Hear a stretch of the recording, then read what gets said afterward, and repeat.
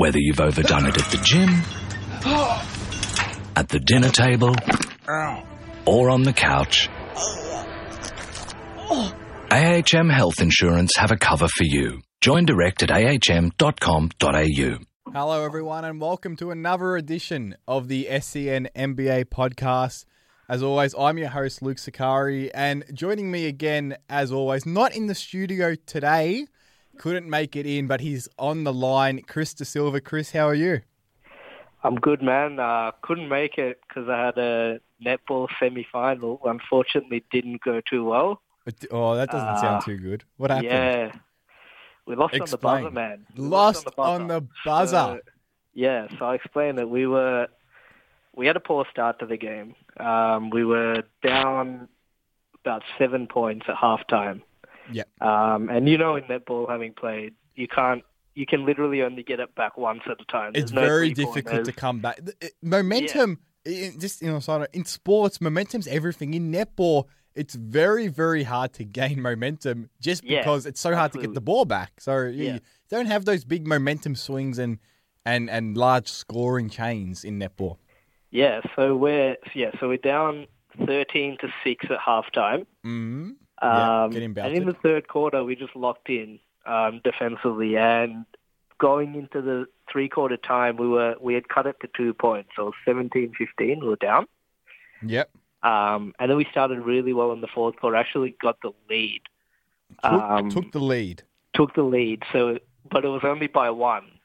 And it was literally for about half of the quarter. The last 5 minutes of the game was just back and forth. Goal for goal. We had a few chances. The shooter on the other team actually got two very crucial offensive rebounds. Yep. And she was off her own missed shots, so she was able to put them back in. And if we had secured those, we would have got the ball back and potentially had a chance to extend the lead to 2 goals, which would have been probably insurmountable. So it was tied 21-21. Mm-hmm. With 30 seconds left. Ooh. They had the ball. Yeah. And they had like a stepping violation or something, so it was a turnover. Still don't understand that rule, but anyway, we'll go on. Yeah. So we had the ball, but it was in our defensive third. So we had about 30 seconds.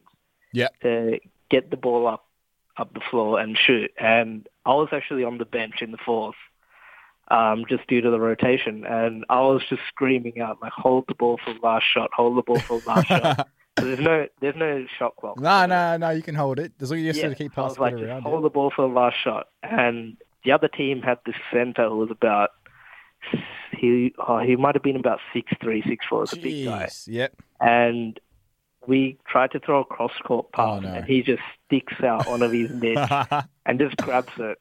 Yeah. Throws it down the other end, and it gets knocked out. So with about 10 seconds left, it gets knocked out by our defense, so still their ball. Yep. But I thought, okay, maybe, because the clock doesn't stop in netball, so it just keeps going. Yeah. So I thought, maybe we can push it to overtime here. Yeah. They fling in a pass, and it literally goes like over our defender. And the guy grabs it with about 3 seconds left and just shoots it. And it literally, I'm not kidding, it goes in as the buzzer sounds. In netball, say if that guy caught it, if he didn't shoot before the buzzer went off, is he allowed to take the shot after the buzzer, or once it goes, that's it? No, I think he has to get it off. Yeah. Okay, so it is like basketball. Unless he's fouled, he has to take the shot. Yeah, right. So that is a devastating way to lose a game of netball. Mate, it was a semi-final, no less. The third quarter, we were like, okay, like we're just happy to be here. Like we're happy to be in the game and not getting blown out. Yeah. And then we had the chance to win. So it was kind of, it was a bit shattering. But that's my night. Well, that's my night so far. That's a pretty dull way to start what should be a very exciting podcast. Absolutely. Just on a side note, I play netball as well, and we won last night. So I was very happy with that. It was a good result. That's it. But let's put the netball talk to a side at the moment, because we've got a lot more important issues to talk about, and there's only one. It's finally here. It's been a long season. It's been some people will tell you it's been a long playoffs as well, considering the lack of competitiveness and this and that. Personally, I mean, I understand that it hasn't been that competitive. There's a sense of inevitability and predictability about these NBA playoffs, but they've been fun. You know, there's been some fun moments in these playoffs. You know, we had the Joe Ingles moments, we had the Giannis Antetokounmpo moments. So there's been little periods where, you know, this is fun playoff basketball, but the end result is what we all expected. And it's really all we want to see. We want to see the two best teams. We've got the two best teams. The trilogy. Exactly. It's the third time in a row. It's Cavs Warriors. Is it the end of the chapter? Probably not, because it might happen again next year. But it would be nice if this is the end. You know, we've had two epics. It's 1-1. This is it. This is the decider. And it's really, to me, Chris, one of the first times both teams enter this finals. They're both healthy and fit, or relatively healthy. They're both in good form. They've both had long breaks. They're both coming in fresh. And that hasn't happened the last 2 years because, you know, last year you had Steph was banged up. 2 years before that, obviously, there was no Kevin Love. Kyrie Irving went out in game 1. This is the first time we actually get to see it's the two best versions of the two best teams over the past 2 years. Yeah, and it's good because there's going to be no excuses. Last year when... I'll take it back to 2015 when the Warriors won. You know, there was an excuse from Cleveland's point of view where it was like, well, we were missing two of our all-star players, which is kind of obvious. And then you had last year when the Cavs won, you had the Steph Curry was 65, 70, whatever percentage he was. Yeah, the ankle was definitely affecting him no matter what. Yeah. And obviously the Draymond suspension, which was a very pivotal point of the series. So hopefully this year now, we don't know, Draymond or whoever might be suspended in the series. There's no way to predict it. We don't know. The suspension, to me, it doesn't make an impact because it made an impact, but in terms of what I'm trying to say is going into the series. That happened within the series. Absolutely. That was in his control, Yeah, so... This time going in, both teams have all their weapons locked and loaded, ready to go. And frankly, they need them, Luke. But, both teams are outstanding teams. And I hope for history's sake, when this series is over, we don't forget about the team that actually doesn't come out the winner. Because if you look at the playoff stats, these two are both historically great teams. It's the perfect storm in terms of two teams at the absolute height of their powers going at it. You've got superstars littered all over the court. Yeah. There's bad blood. They don't like each other. It's not like they're hugging each other after the game. There's a genuine dislike. There's history. And it really is, regardless of what people say, it was predictable. Yes. But this is what basketball's about. This is what you want to see in a finals. You want to see a matchup of epic proportions, and it's exactly what we've got.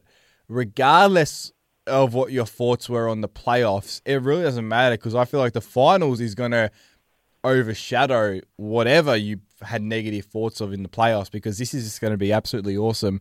How we're going to preview it, Chris, we're going to have a look at some burning questions, some key questions that will probably decide the series. So I want to start here. It's a very, very simple question, but it has massive, massive impact. It's quite simply who is going to be the best player in the series. The way I look at it is if LeBron is not the best player in this series, the Cleveland Cavaliers don't have a chance to win.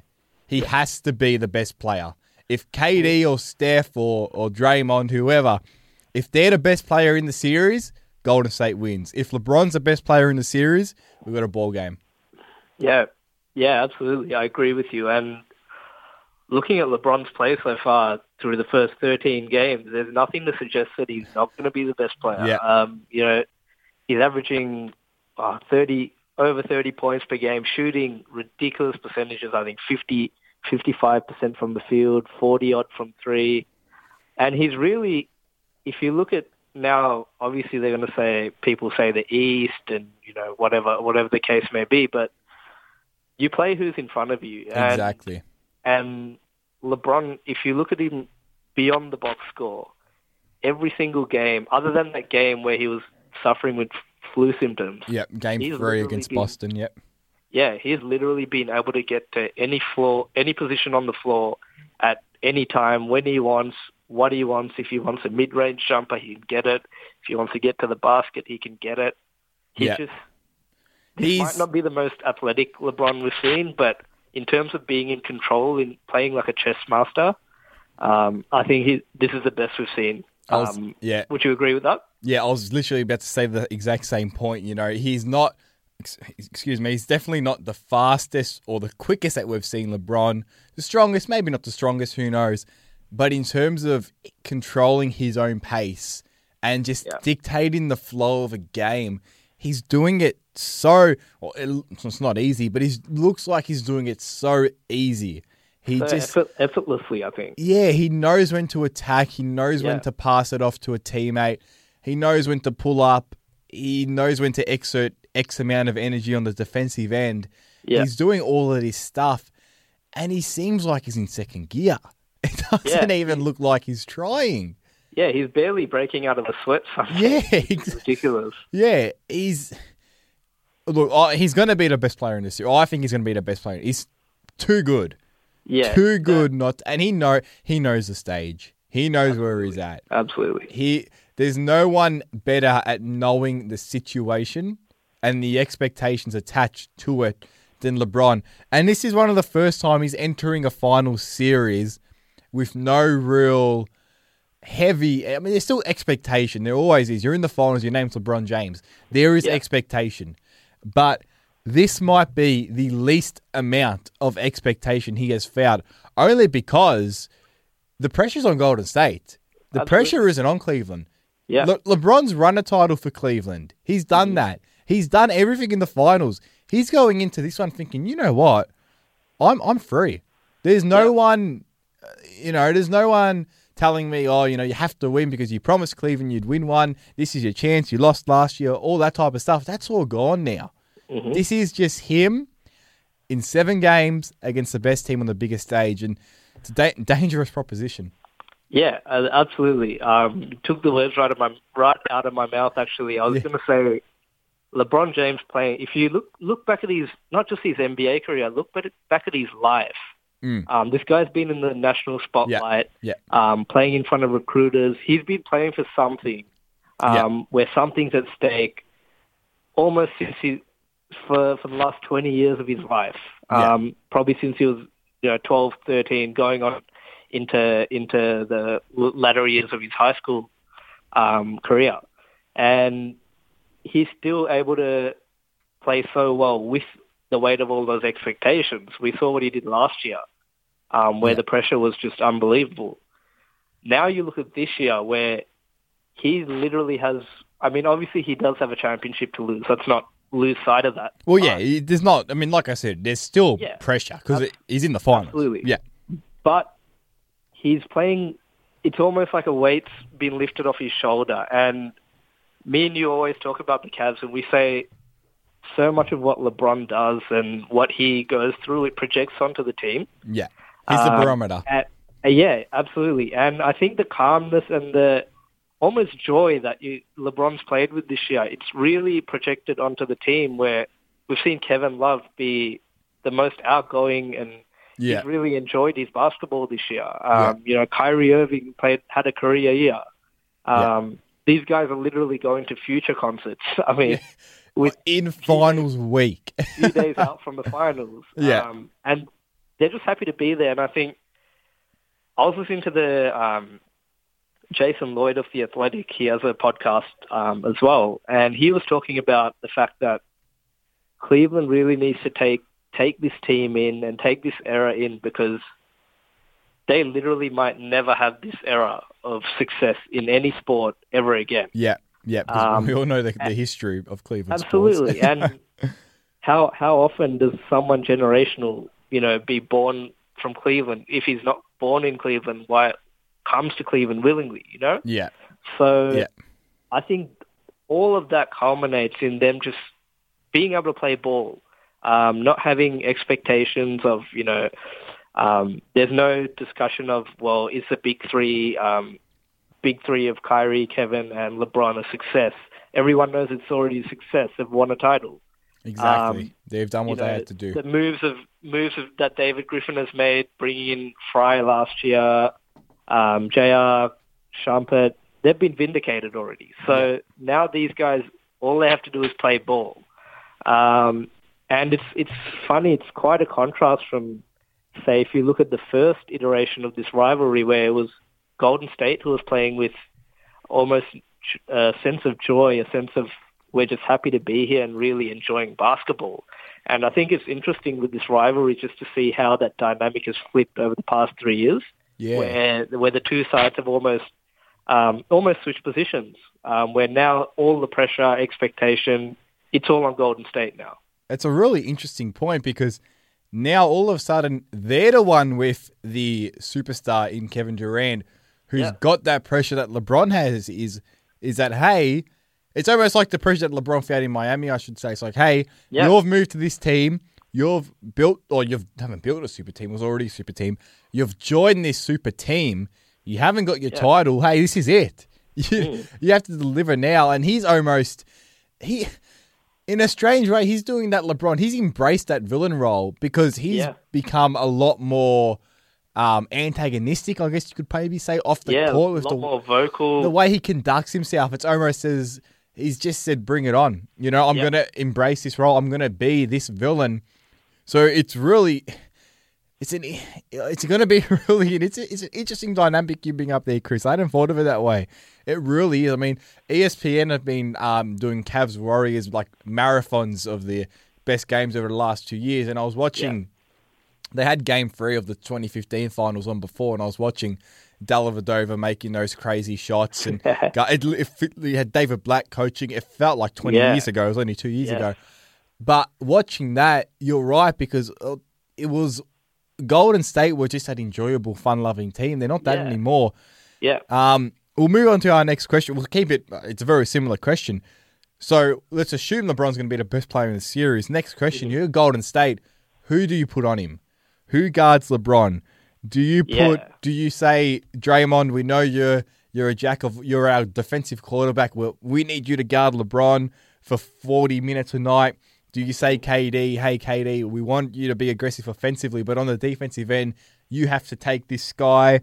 Andre Iguodala, do you put him on him? We know he's shut him down. Hasn't shut him down, but he's limited him to an effect in the last 2 finals, but he's obviously a year older.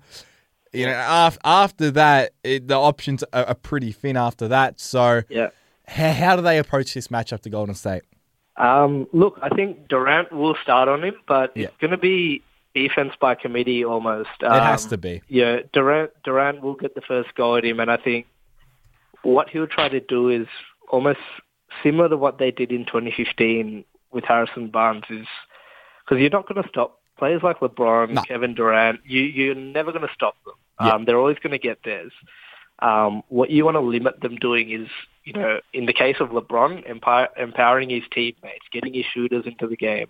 Because that's when Cleveland can really pick you apart, and especially this year where they're probably the better shooting team, 1 through 15.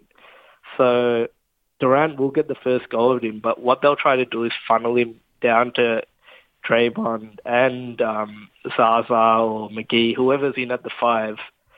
They'll really need that backup defense from the bigs, where then Durant's just not on an island by himself. Yeah. The only question for the Warriors is when Durant, because he does have a level of defense that he can get to. We saw him play in the Western Conference Finals last year, where he was fantastic defensively. However, when he does really dig his heels in on defense, it has shown throughout his career to impact him negatively on his offensive end. Yeah. Now, you can argue maybe on this particular team, he can afford to do that because of the firepower they have. But I don't think they can afford a offensive drop-off from Kevin Durant, because they're going to absolutely need him on the other end as well. When the games get tight, when all their pretty motion stuff gets scouted out and doesn't quite work, there's going to be times where Mike Brown, his plays dump the ball down to KD and go get buckets. And that usually happens. It happens on Cleveland as well with LeBron. that happens at the most crucial stages because you're not going to run a beautiful, sophisticated offensive set with 30 seconds left in a 2-point game. You're giving it to your best player and you're getting out of the way and you're letting him go to work. So it really is. It's almost, we saw it a bit with Kawhi Leonard this season with the extra, it worked the other way with the extra offensive responsibility. It did negatively impact his defensive output. So will the same thing happen with Durant where because he's going to need to guard LeBron, he's going to exert so much effort and energy defensively, will he have it on the other end? Which is like you say, it has to be a horses for courses type of thing. You have to run Draymond on him at times. Iguodala. Probably not. Clay's an outside option, but it's those three are really the only ones, aren't they? Yeah. If I'm the Warriors, I'm hesitant to put Draymond on him too much because he's too versatile. Once you put Draymond on him, what LeBron's going to do is take Draymond out to the perimeter, which opens up all sorts of lanes for Kyrie. So you don't really want to. Whilst Draymond is absolutely capable of defending in the perimeter, he's for me the best defender in the league. But you don't want to take away your best rim protector away from the rim. Exactly. Which is counterproductive. I think Iggy will get a lot of minutes on him.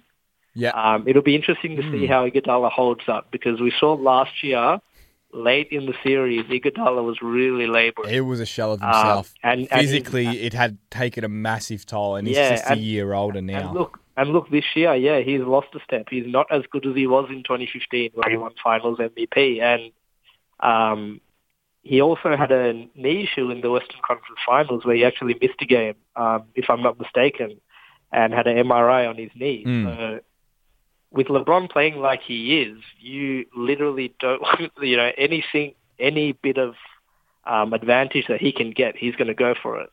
And defensively, for me, Luke, this series is going to be who can exploit the matchups best. That's what every series is about, isn't it? We know what the Cavs' MO is going to be offensively. It's going to be put Steph Curry in every single pick and roll.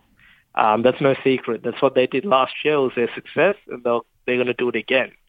And Golden State, with Mike Brown in, he's like, look, I love Steve's offensive motion stuff, but the way I do is when it gets down to the crunch time, I pound the mismatches. I try to find the holes in the defense and attack one-on-one. We've seen Mike Brown coach in Cleveland, in LA, back in Cleveland. He's coached the same way, so he's not going to suddenly start running, Popovich-type offense.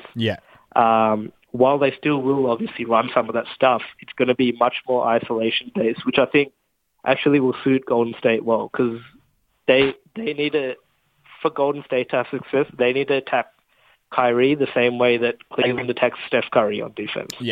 So it's an interesting one with Kyrie as well because he's one of those guys, we saw it in game 4 or 5? I can't remember. That one game I'm pretty sure it was game 4 in Cleveland against Boston where he just took over. And we saw it last year in the finals as well. He had those moments where he really came into his own on the offensive end. He's going to be one of those guys. It's him and Kevin Love. It's the other question I had here. It's the other Cavs guys. It's him and Love. Now, Kevin Love's been absolutely unbelievable these playoffs. He's averaging 22 in the conference finals, 22.6 points and 12.4 rebounds. That's the best Kevin Love we have seen in Cleveland. Definitely. So he's been awesome, but it's a classic Kevin Love question against Golden State. Is he too much of a defensive liability to be on the court when you have the quickness? Because you talk about the exploiting the matchups. If Kevin Love's on the floor, Golden State are going at him every single time because he was big in that Game 7 last year.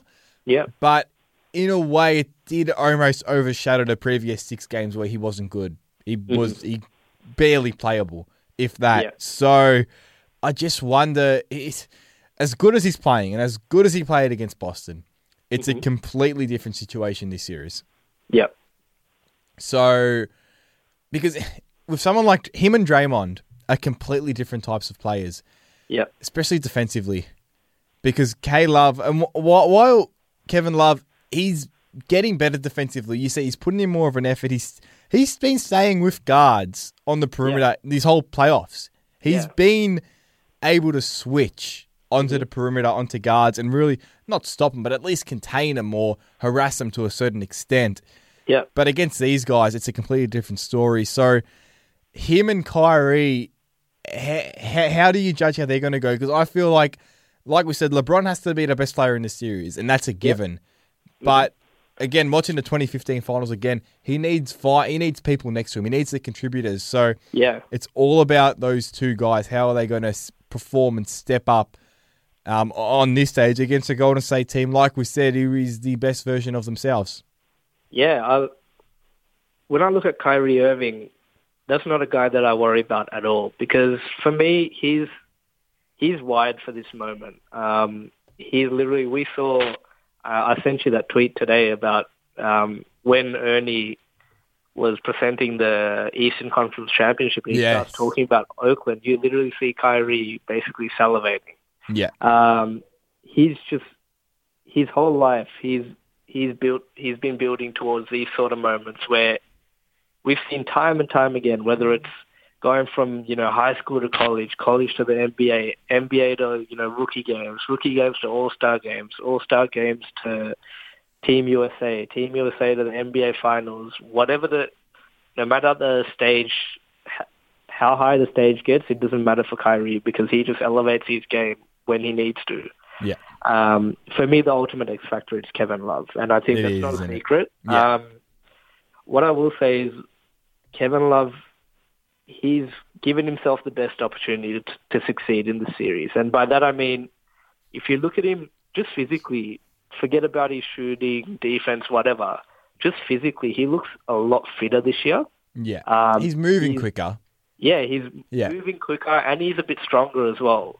He put in a lot of time in the off season in the gym where he was able to still add weight but still maintain his quickness. Yeah. Which allows him to help on those switches and corral, guards and even sometimes wing players. So he's given himself the best opportunity to succeed. Now, will he do it is a different question, because obviously the beast out in Golden State, that's a different kind of beast. Yeah.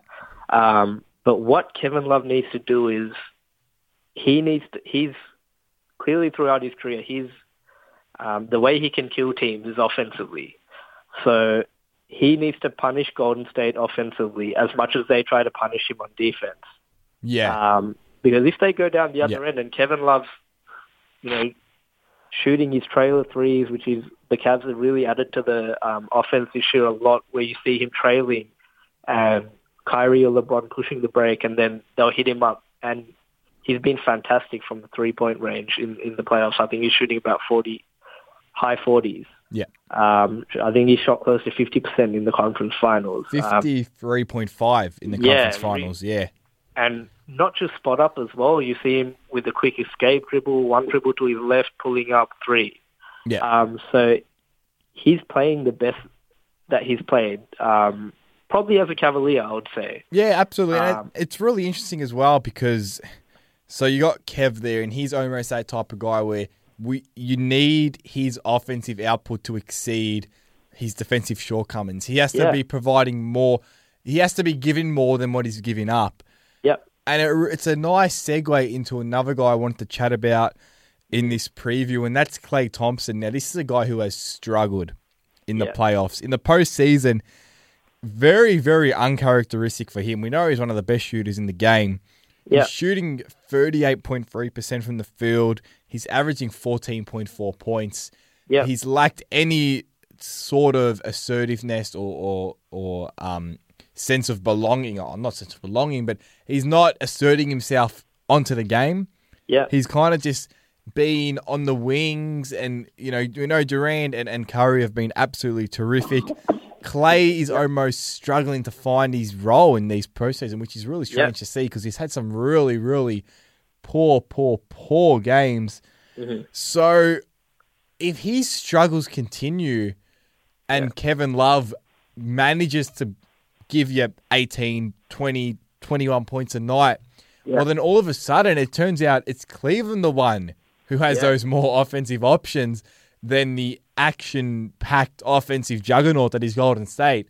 If Klay continues to struggle, all of a sudden, they're the ones behind the 8 ball offensively because, and this is if Love continues to play like he can, because then it gets really interesting because then you have a situation there, hang on, maybe Golden State haven't got the offensive firepower to just run over this team because if Klay continues to shoot like this, it's a problem. And then on the flip side, if Klay wakes up, well then that's just another layer of complexity that Cleveland has to deal with on the defensive end. Yeah, if you actually have a look at Klay's numbers, it's interesting. He's actually shooting the same percentage he did in the regular season on open threes. Yeah. But his numbers have suffered because teams are just keying in on him. Yeah. And we know with Klay, he's not like Steph. He's not going to beat you off the dribble. He has improved a lot at getting to the cup, but he's not going to do it regularly. So you can kind of get up close to him and really get in his space and make it uncomfortable. And when you do that, he has shown, even though he's a great shooter, he struggles. And I think another thing for Klay is that's almost an underrated part is he seems to be a shooter that struggles to get in rhythm when he doesn't get a large amount of looks. So he needs to get that early touch, doesn't he? Yeah. He has to be involved. What the Cavs do with Kevin Love, where they run a few plays for him early to get him involved. And I think he's a Golden State confidence player. Yeah, and I think you might see Golden State trying to do that. Maybe first few plays out of the gate, try and run some motion stuff for Klay, trying to get him open off screens where he's so dangerous. But if he's floating through the game and he ends up, with 8 to 10 shots, we've seen throughout his career that's not where his shooting percentages drop. But the more shots that he gets, it's like the law of averages. It's going to eventually even out, and he's going to shoot like he's capable of doing. Yeah. So for me, I do think he's a lot better than a 38% shooter from the field, and I think that is going to even out at some stage because the way the Cavs have to defend the Warriors, they're going to have to give up something. Yeah, and they're going to be focusing on the head of the snake, being the two-headed monster of Steph and KD. So they're gonna have to leave some people open. It's just how this defense is. We've seen it's not good enough for no one to be open all the time. We've seen through the Eastern Conference. Yeah. Each opponent Cleveland has faced, they've had someone to kind of leave open and cheat off. Yeah, you can't do that against this team. They don't have that in this series. Even Draymond shooting ridiculously from three. Yeah. So, but Draymond and Klay, I suspect they're going to get a lot more looks because Cleveland's going to try and take away what they can from the other two guys. Yeah, exactly. So as a byproduct of that, you might see Klay actually heat up a few games like he did last year in the finals, where Game 5 he had 37, Game 6 he had 25. Yeah. Where he really shone when Steph was struggling. Yeah, and that's a good segue because I was about to ask, where does Steph Curry lie in this narrative? Now, he's coming off, if we're just looking at the solely finals last year, yes, he wasn't 100%, but he, by his standards, didn't have a good final series, and he'd be the first to admit that. Where does he, because what I've seen watching him in these playoffs, I'm seeing those little moments again. Him and KD have finally clicked together where Steph can be the old Steph at times where he just would take over games with the way he does, with a sense of swagger and enjoyment. That's come back a little bit where he can just pull up from 5 feet behind the line and go bang, bang, bang. Yeah. With Kyrie, now Kyrie has been playing some better defense than probably we've ever seen him play in these playoff series, but I just wonder if Steph does get going the way we all know he can and the way he has been, which he probably will, like, let's be honest, he's going to get going that way. Yeah. How much of it, he's going to make a massive impact. I feel Steph could easily be the finals MVP this series because I've got a feeling there's a sense of redemption there that he wants to redeem himself from last year. Mm-hmm. Look, Steph's a great player. There's no questioning that, two-time MVP, He won them for a reason. And exactly. Those sort of great players, they don't often follow up poor series with poor series. Yeah. They just don't. Yeah. The one thing that's interesting with Steph and the Cavaliers is the fact that in the last 3 years where Steph's really come into his own, the Cleveland Cavaliers have been the one team that's kind of been able to keep him in check. It's almost that bogey team, isn't it? Yeah. Now, Steph being Steph, he still had games where he's gotten off, particularly a Martin Luther King game 2 seasons ago where I think he had 35 in the queue. Yeah. But Cleveland, they know exactly what they want to do with him. It's something that they've tried and tested for 3 years now. They just bash him off the ball. And in the finals, it just doesn't get called. Yeah. Now it's a lot more physical. If a few of those ticky-tack fouls get called early in game one, well, then Steph might be able to get off.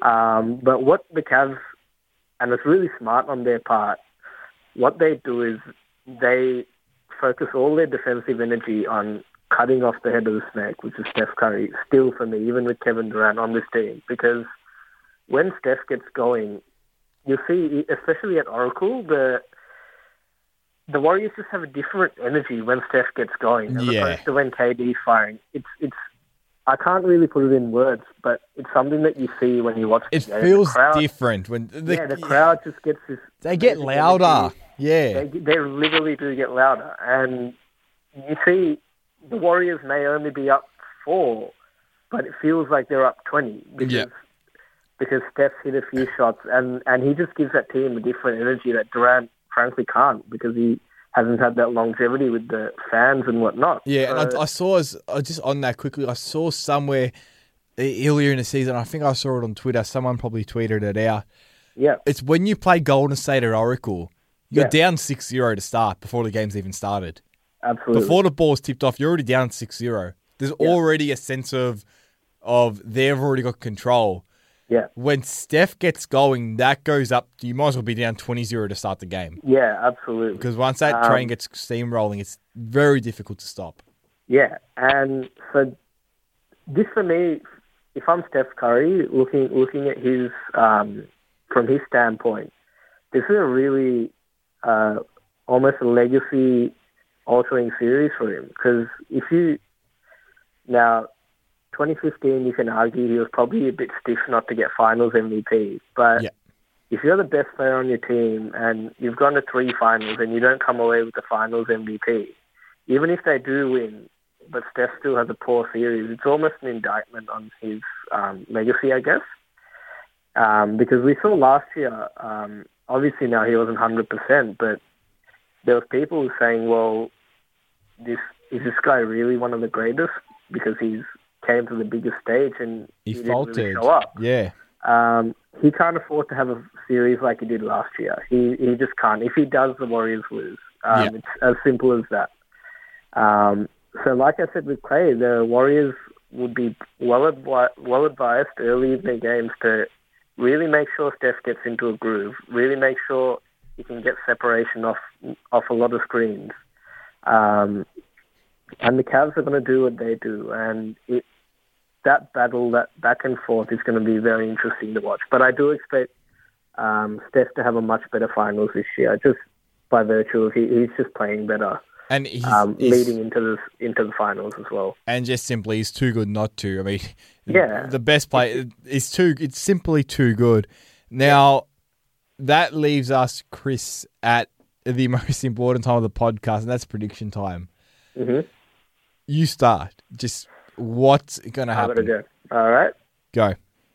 So I feel like this series, it's going to go 7. The sides are too, for me, I can't split them. They're both historically great teams, and I feel like if it goes to 7 like I'm expecting, in the 7th game, I just can't bet against LeBron James.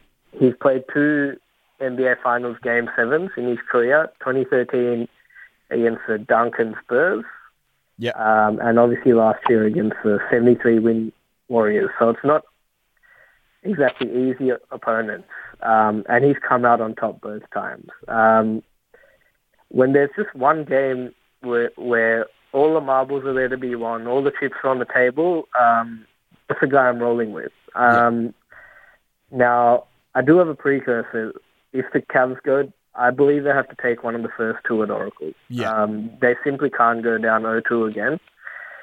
Because if they do go down 0-2, Golden State's too good to not take one of the two games in Cleveland, and then it goes to a Game 5 where it's at home and the odds are stacked against you. So I think Cleveland, they have to try and get a split at Oracle in the first two, and then try and hold home court and push it to a seventh game. If they can do that, if they hold home court, they can win it in 6, but I'm assuming Golden State's just too good to not win one at the Q. Both these teams, they can easily win on the other team's floor. So home court's actually not that big of a deal for me in this series. Yeah. But yeah, it's very essential for them to win one of the first two. If you look at the Warriors series since they've been coached by Steve Kerr, almost every series that they've had, they actually leave the door open in one of the first two games. Yeah, there's a chance now, for the opponent to pounce. Now, usually the opponent isn't good enough to take advantage of that. San Antonio up by 25 points in Game 1? Yeah. There you go. Perfect example. Game 1 against Portland was, I think, tied halfway through the fourth quarter. Yep. If you look at last year, even though the Cavs got blown out in Game 2, Game 1 was a tie game. Yeah. It was in the fourth quarter where the Warriors kind of took control due to the bench. So they do give you a chance to take one, and it's up to you whether you're good enough to take it. Now, that's easier said than done, but if Cleveland wants to have a chance, they absolutely can't go down 0-2 for me. How about your prediction? Well, I just want to clear up on yours. That was a lot of ifs for a prediction. So you're going Cavs in 7. I'm going Cavs in 7, yeah. Okay. It was Cavs in 7 with precursors, but on the sheet of paper, you're writing down Cavs in 7. Okay. Cavs in 7, yes. Yeah.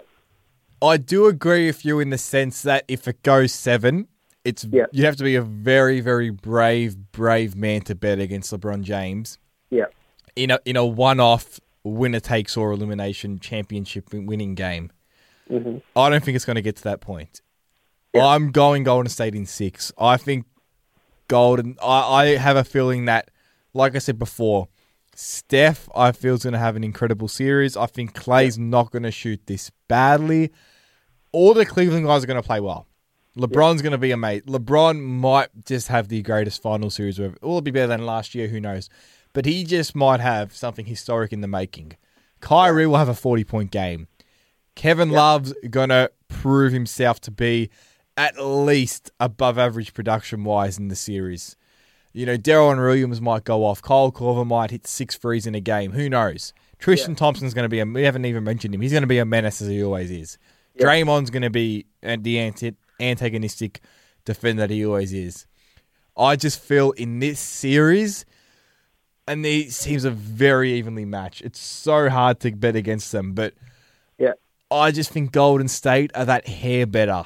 They're just that little bit better.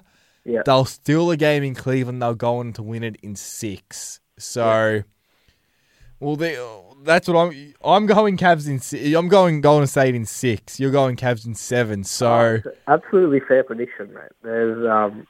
There's I think that margin between these teams is literally close to nothing. They're both fantastic teams.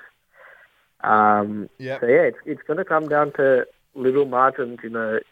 Who wins key moments in the series often dictates who wins series. Yeah. It's going to come down to those key. We see it every year. There's key moments in certain games where it's up for the grabs and it's really 50-50, and whoever comes out in those moments tends to run away winners. It's going to be those little incremental moments that are going to decide the series. Chris, absolutely. While you couldn't make it into the studio tonight, it doesn't matter because have enjoyed your company over the line, and you know it's that time of the year now. We can just sit back, kick the feet up, and just enjoy what's supposed to be just an absolute classic of an NBA Finals. Enjoy greatness. Yeah, That's the one thing. I hope people appreciate this finals. I know there's bad blood between the two teams and the fans don't like each other. We have to appreciate this final series because it's not very often you get three years in a row the same teams, and there's a reason they've been there 3 years in a row because they're the best teams and they don't like each other. Yeah, it's going to be absolutely sensational. And next time we speak, we might be reviewing the finals as opposed to previewing them. So yeah, it's a scary thought. It is, and another season will be over. So enjoy these next 2 to 3 weeks, these next 7 games. They're going to be an absolute roller coaster. I think that's pretty safe to say. There's going to be so many storylines that come out of this one. It's going to be absolutely unbelievable. Chris, appreciate it as always. And where can we find all your stuff?